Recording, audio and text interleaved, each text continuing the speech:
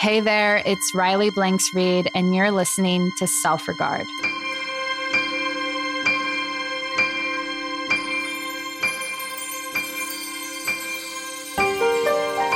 This show elevates the depths of compassionate introspection through topics on mental health, creativity, higher consciousness, and identity.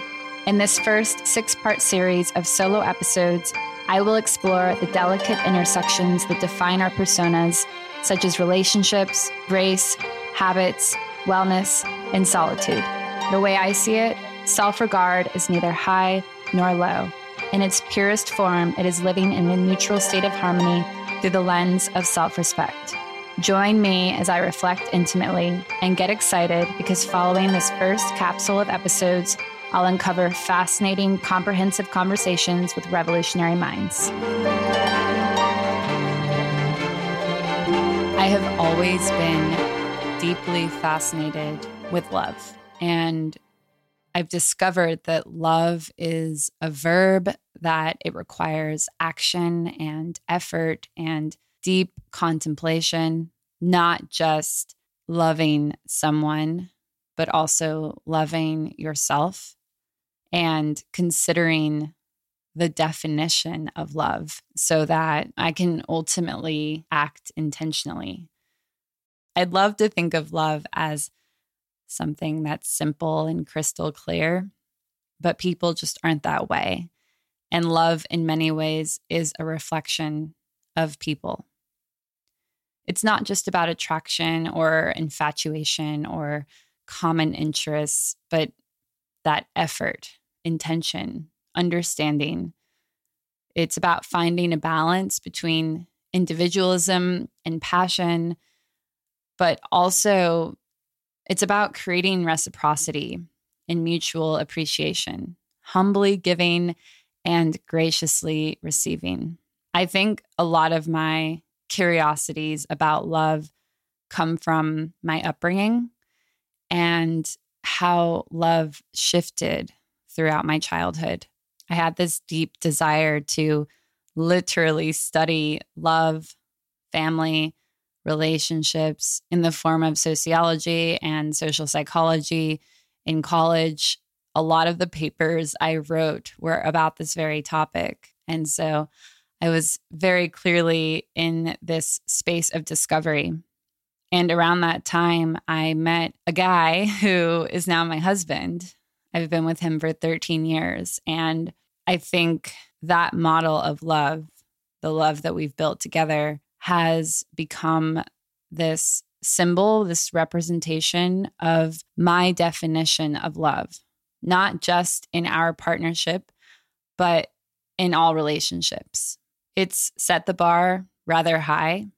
It's not like we're always perfect or we're always loving each other just the way I think of love or just the way he thinks of love. But we do share characteristics and pillars that we each think are really important. I think in many ways, it's that reliability. To a certain degree, I know what I can rely on with my partner, and he knows what he can rely on with me. It's not that we're not adventurous or that we don't explore or that we don't have fun, because we do. It's that we've built this invisible bubble around our relationship that can't be pierced because we always have the other on our minds. So with that context in mind, there are a few practices that I like to enforce with all of my relationships and with my general philosophy around love and relationships, partnership, familial bonds, friendships, even my interactions with strangers. All of these, of course, are a lot easier said than practiced, but with practice, I have found that when I keep them within my being, my relationships are stronger, and the relationship I have with myself is more secure. Because while it's important to be able to rely on another, nothing should ever take away from the reliability that you have with yourself. This episode is brought to you by Spiritune. I've been using this app on a daily basis to aid in calming my anxiety, getting me in the zone for work, and helping me decompress at the end of the day. I have found that instrumental rhythmic music is nourishment for my brain. Spiritune combines music therapy and neuroscience to enhance your emotional well-being, no matter your mood. Based on research from leading institutions like NYU and Stanford, Spiritune creates personalized, science-driven, melodic experiences to invoke certain emotions in the brain. The app provides a seamless experience. Simply choose your current mood and desired feeling, and Spiritune will transition you into an intentional playlist that helps you reach your emotional goals. From folding clothes to tackling work projects, taking showers to getting to sleep, Spiritune has brought me immense comfort and support. And lucky for you, they're offering Self-Regard listeners 40% off a yearly subscription using the code TUNEIN23. That's all caps, TUNEIN23. Reimagine your mental health with Spiritune to feel great, focus better, and relax easily. I have a tendency to take things very personally and to think that other people's actions or words are a reflection of me or how successful I've been in making them feel seen. But that is just most often not the case. We are each living in our own experience with our own perspective of what's in front of us. And so understanding that the behaviors and actions of other people are a reflection of them, it really helps me to cease to react emotionally at all. Separateness and togetherness alternate.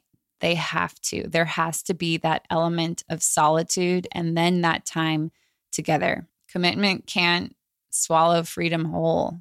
You can't be attached to another person because a love with attachments equates codependency.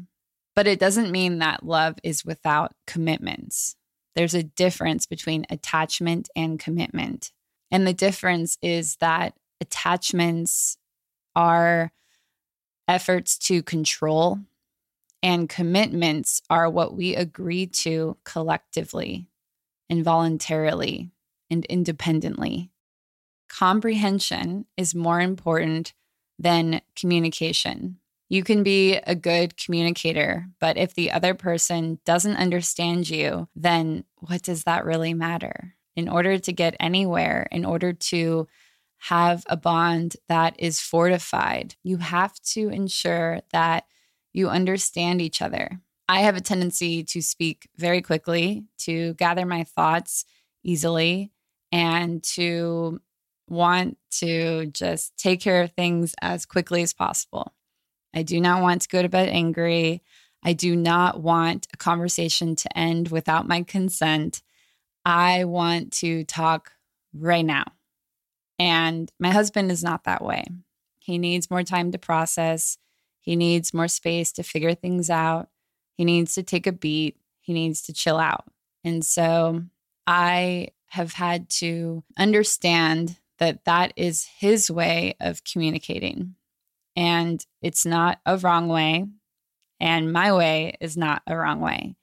Just because we communicate differently doesn't mean we aren't compatible. It means that we have to respect our different forms of communication. And so the way that's looked is if I want to have a conversation that carries weight, I have to invite him to have the conversation. And it's not like a formal invitation. It's just like, hey, I want to talk about this. Do you have time to talk about it? Or do you feel like talking about it? And if not, when are you free? Usually it's not right at that moment. And so I have to understand that that doesn't mean that he's avoiding me or abandoning me. He just has a different style of communicating. And he has to acknowledge that I need that affirmation and that security in order to feel seen. Cultivating fascination and curiosity is crucial because those qualities can make relationships feel alive and interesting, but can also give people permission to continue evolving and to feel like they can change and morph and also just feel relevant in the other person's mind.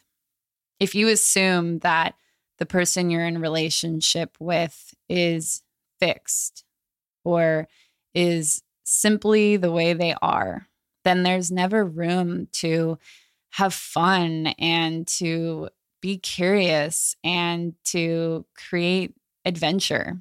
And so while we all have these inherent ways of being, we are very layered. Even decades into a relationship, there are new things that you can learn about someone. And even that far into a relationship, people are still living in other realms of their life. You're not always together. You're working, you're hanging out with other people, you're having realizations on your own time. And so taking space and effort to share those things with one another can ultimately expand your perceptions of one another. And of course, going back to episode 1, spending time alone ensures you know yourself better. If you're never alone, you cannot truly know yourself. While love is clearly nuanced, and while there's a lot at play, and this episode could be a day long, I've had this realization that boils everything down to one question. Because while the analysis is important and the values have to be in play in order to maintain personhood, I also think there's something to be said for dropping judgment, reducing complexity, and really lingering on how people make you feel. Happiness is self-defined. And so while it also is a strange, complex word that's overused, I like to ask myself one question. And I think maybe it's the best question you can ask yourself about anybody. Do they make me happy?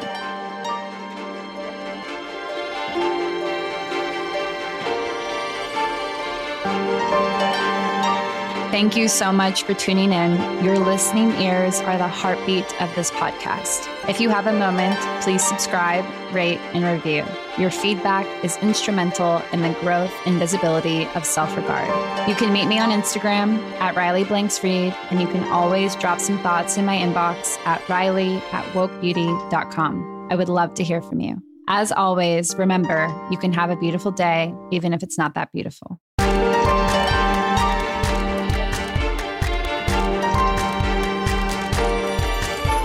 Music and audio production by Angelica Ray, graphic design by Daniela Marti, and visuals by Christina Fisher.